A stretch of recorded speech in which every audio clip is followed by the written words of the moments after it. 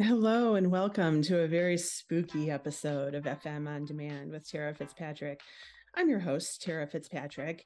And as some of you guys know, I have three little brothers. And when I used to babysit them, I was famous for scaring them with ghost stories. And I don't know why, I've always been this way. I've always been fascinated with it. It's fun to get scared, but it's also kind of fun to learn about the folklore and when we get into urban legends of why people believe things and what it kind of says about society. So, getting to the tricks and treats of the episode, I decided to go to Ohio University, virtually, of course. These two people that I have are such an interesting combination. We have Ohio University Culinary Services Executive Pastry Chef Vicki Van Pelt, and we have Southeast Ohio History Center tour guide George Eberts. And George actually is an instructor at Ohio University for physics and astronomy. So he has kind of a skeptic's view, and he also has a lot of good stuff to share with us about separating fact versus fiction, which is sometimes just as interesting, but somehow still just as creepy. And for the food side of it, we find out like all the cool things that the OU dining team has going on just for the entire month of October. Some sweets, some savory stuff. So pull up a cup of cider and enjoy these ghost stories.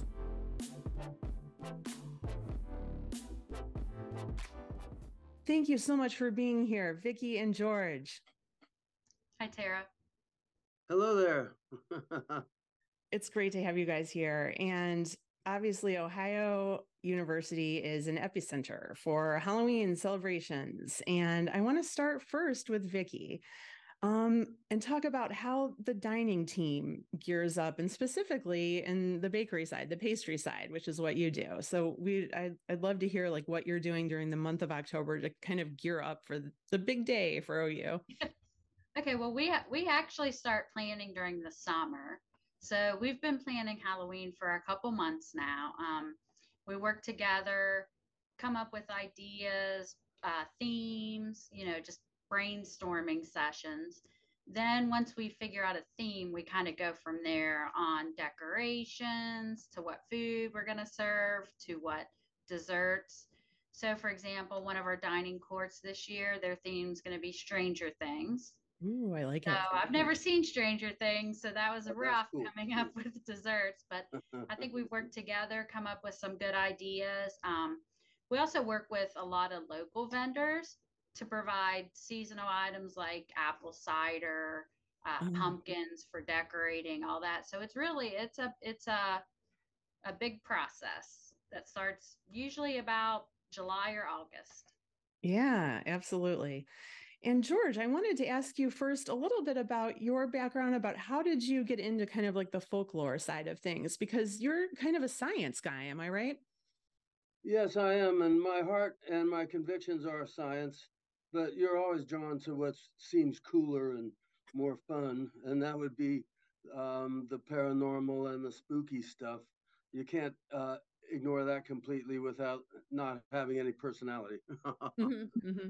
So I'm worked up on what they now call the ridges, the old asylum grounds from, I hate to say it's so old, but 78 through the time we left there in 93. And in 93, as most people know, we didn't close, we didn't kick anybody out. We moved to a new building and it's still in operation there. So I had about 15 years to spend in a place that most people think is spooky, if Hmm. not downright haunted. And I'm sensitive to that. I got my antenna out, dragging in the vibes every year at Halloween time. So um, I was never disappointed in terms of the attention that gets me. It's true. It's true. And storytelling and folklore is kind of such a big part of college life because, and I think it kind of happens because it's unknown for many people. They're leaving their home for the first time, and it seems like legends and ghost stories kind of have the function of like keeping us safe or scaring us into like being safe, and they sometimes reflect like societal things that are going on too. So I just wanted to see how legends on campus get started and why that folklore is such a part of campus life. Yeah, I can vouch for things like folklore getting started. There was a rumor that that old body stain was in the old TB hospital. As a result, people broke in and trashed the place. It was actually a whole nother side of the complex. So that So wasn't even where it was. that And was, it's, of course, we don't encourage like destroying property or like going places. Like when you're ghost hunting, like let's be respectful, people. Good disclaimer. that's funny. That's good. When you're ghost hunting, don't step out of line too much. It's true. Well, the biggest kind of thing on campus that I always heard about, Wilson Hall. And supposedly in the 70s, somebody was practicing looking into the dark arts. They passed away there, and there's a room that's closed off. And then there's also the thing where Wilson Hall's the center of these pentagrams, which kind of, I know that's maybe been debunked, because take 5 places anywhere and you can make a pentagram. But I wondered, how did this get started? What is it with Wilson Hall? And does it have to do with like the satanic panic in the 70s and 80s that like pentagrams kind of came into the mix? What do you think? Sorry, Um, that was a lot of questions all at once. I think that once that kind of thing gets started, it rolls along by its own momentum, picking up stories and rumors and details that weren't even there in the first place. I don't know why Wilson Hall got picked to be the epicenter of the goofiness in this situation. I've never been in Wilson Hall, and I did not live as a student here at OU in the dorms. So I'm Gotcha. unaware of some of the lore that we may be talking about. Um, Seems like just people let their imaginations kind of go. Superstition, maybe part of it's based on fear of the unknown. And any way you can like bottle it up and put it on the shelf, that's a better way of dealing with, no pun intended, with my food service friends here.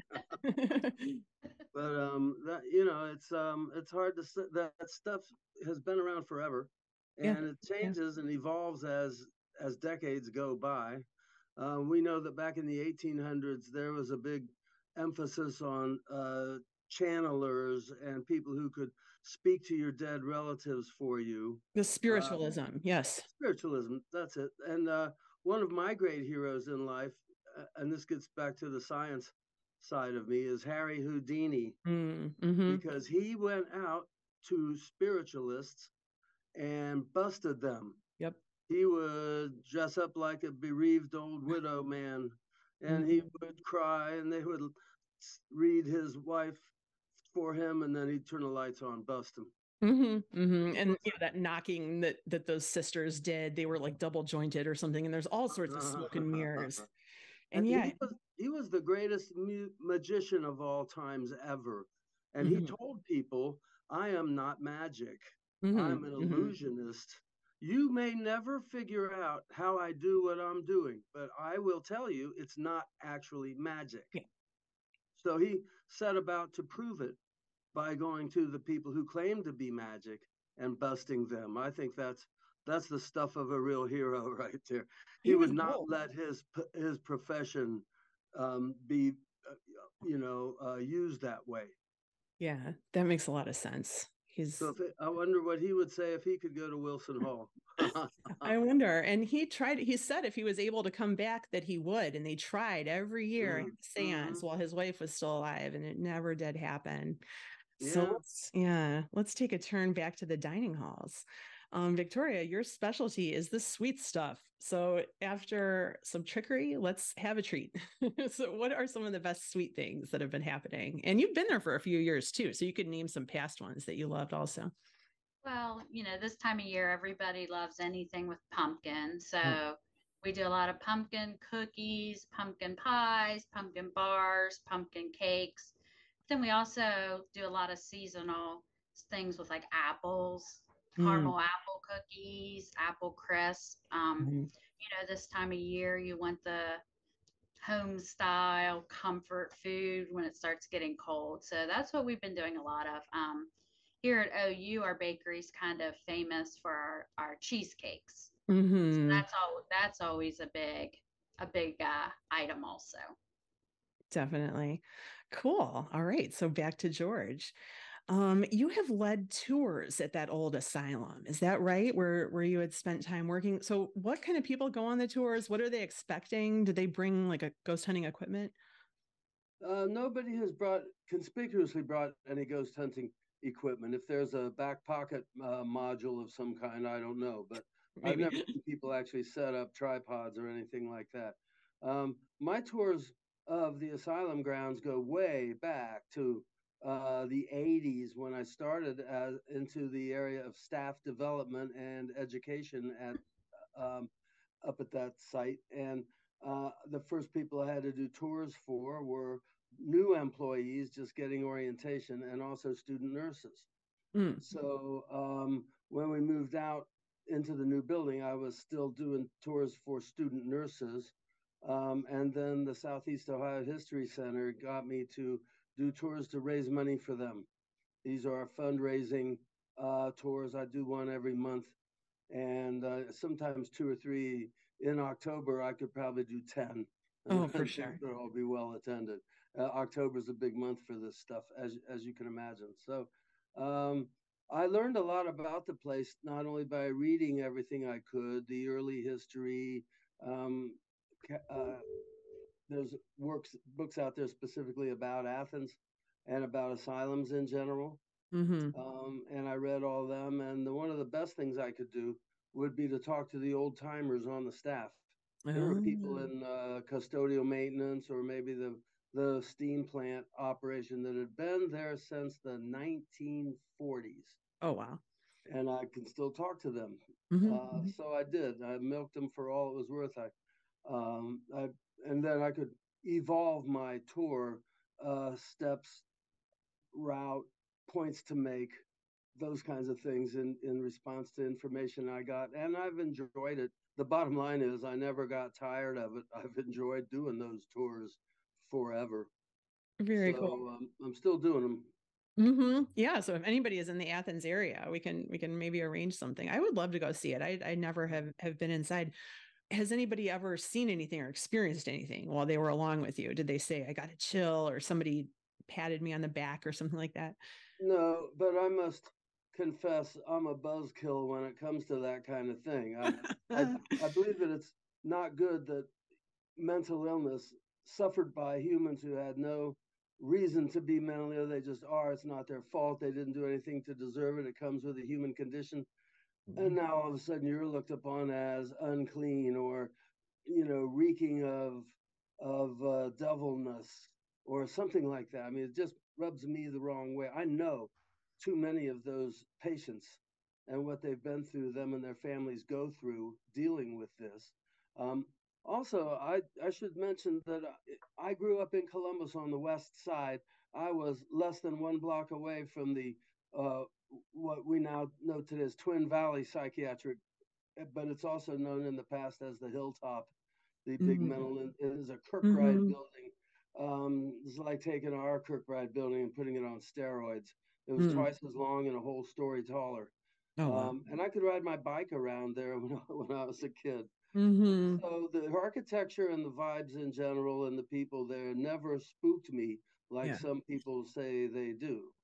And I get the people's firsthand experiences. Well, I'm probably not there to share it with them. I doubt that it would happen if I was. It never seems to happen when I'm with anybody. Mm-hmm. Like I Mm-hmm. said, I'm a buzzkill for that stuff.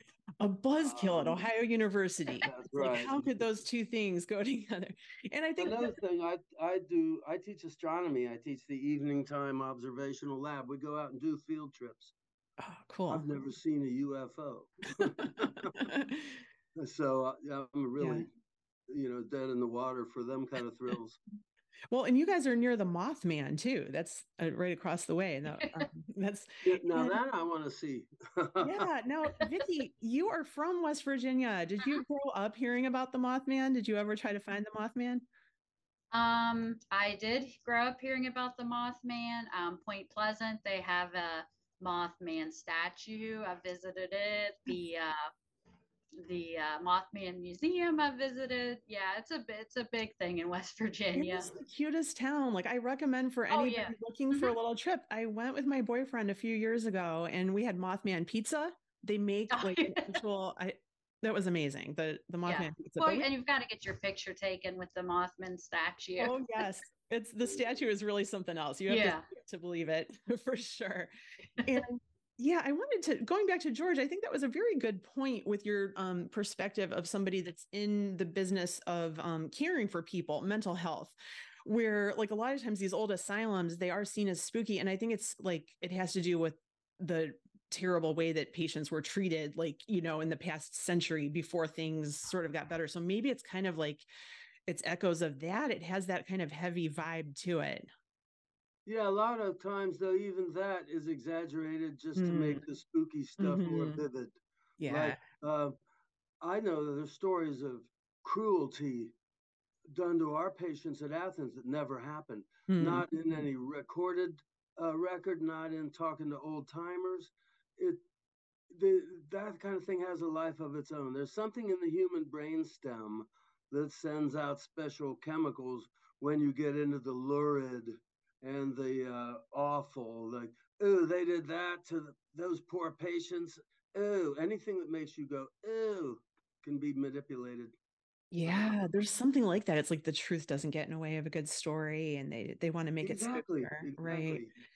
And So I have my doubts about some of them. I'm not denying that institutions of that kind were not the paragon. It wasn't like Holiday Inn, sure, yeah, yeah.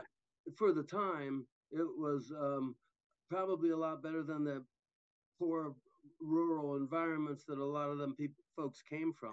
Right. They a lot of the people may have been doing the best that they could, for You sure. got Yeah. 3 square meals a day. You got the Mhm. guarantee of a bed and a job working with the other patients. And it's like Yeah. 3 square meals a day sounds familiar to the food service people, right? You didn't have before you had asylums. You would get somebody in town to take care of your loved one, take care, quote unquote. There were county homes and personal arrangements with people that made money off of your loved one, but there were no standards of care. You had no guarantee of good food or a decent place to sleep or Mhm. anything to do all day. They'd take your uncle who's schizophrenic and promised to do the best they could, and you wanted to get rid of him anyway, so you took their promises for face value. Yeah. That was the universe that mentally ill people were born into Mhm. before they invented this thing called asylums. And then 150 years later, asylums are sort of reverted back to a Spanish Inquisition kind of reality. It Right. wasn't that way at all. Yeah. There were food, camaraderie, security, and a little bit of weirdness thrown in just to spice it up a bit. I don't doubt it. I don't doubt it. But you had kind of said I read an interview where you were kind of raining on someone's parade, being a skeptic, and you said that you had many times where at night you wandered the halls of the old asylum while you still were, and you kind of were like daring a ghost. You're like, "Hey, come get me." And I've done similar things because I grew up Catholic, and Catholic people are very superstitious and it's and it's like why would you tell us not to use ouija boards if they didn't work? So of course the first thing we do would try to use them and nothing. Like I have many things. Like I really am curious. I would love to see a ghost. I've seen nothing. So and so tell me about how you would kind of walk around like late at night. You were like, did I hear something, or what was that like? Well, I had to work night shift on a regular basis. I didn't work night shift all the time per se, but I'm doing staff education programs like crisis intervention skills with the patient, CPR and first aid. Everybody needs a 2 hour update every year in both of those areas and more, different kinds of safety training, especially. Mm-hmm. So I'd be working have a program at 9 p.m. for the 3 to 11 shift. And then they swapped out the people, and I'd come back at midnight or 1 to do a program for the night shift. and maybe one more after that. Go home about 6 or 7 in the morning. I really like that kind of jumpy kind of schedule. That's a wild schedule. Yeah, that's Especially rare. if doing astronomy like I do, I get to see a lot of what goes on before dawn on those kinds of nights. So I got an hour and a half to kill around my office up at the building, and I get curious, and I decided to use my accent. I knew from a number of different situations how I could get into the attic or the abandoned part. Part of the time I was there, the west wings were abandoned. Those are the oldest and spookiest looking spaces, and I knew how to get in there from my exploring around. So I would go in there and just kind of hang out, walk around. I wanted to see the wind, the shadows of the trees in the wind, and the sound of raccoons in the drain pipes, and the sudden blasts of cold that were supposed to be there too, that kind of thing. And it could get my chills up, you know. It's like, wow, this is really cool. And I really did feel the heebie-jeebies. I got to admit, that's why I went there in the first place, you know, and it wasn't like anything I couldn't explain. Yeah. Except one night, there was a sudden blast of cold, and the lights went out, and I saw these people wearing sheets floating around in the darkness. I don't know what that was, but it wasn't being haunted or anything. George, what do you think it was? No, I'm kidding. I didn't see Oh my anything gosh. Like that.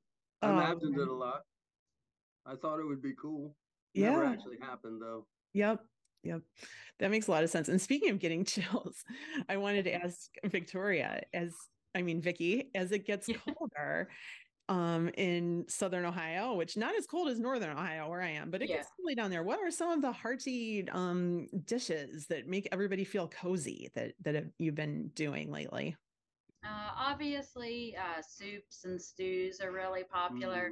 Chilies, you know, good, something that's going to coat your stomach, as well as like home style foods like casseroles, meatloaf, chicken pot pie, some of the heavier items that'll stay with you.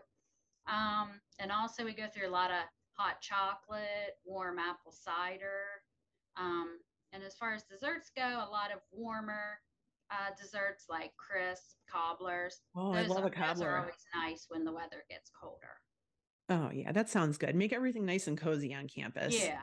Definitely.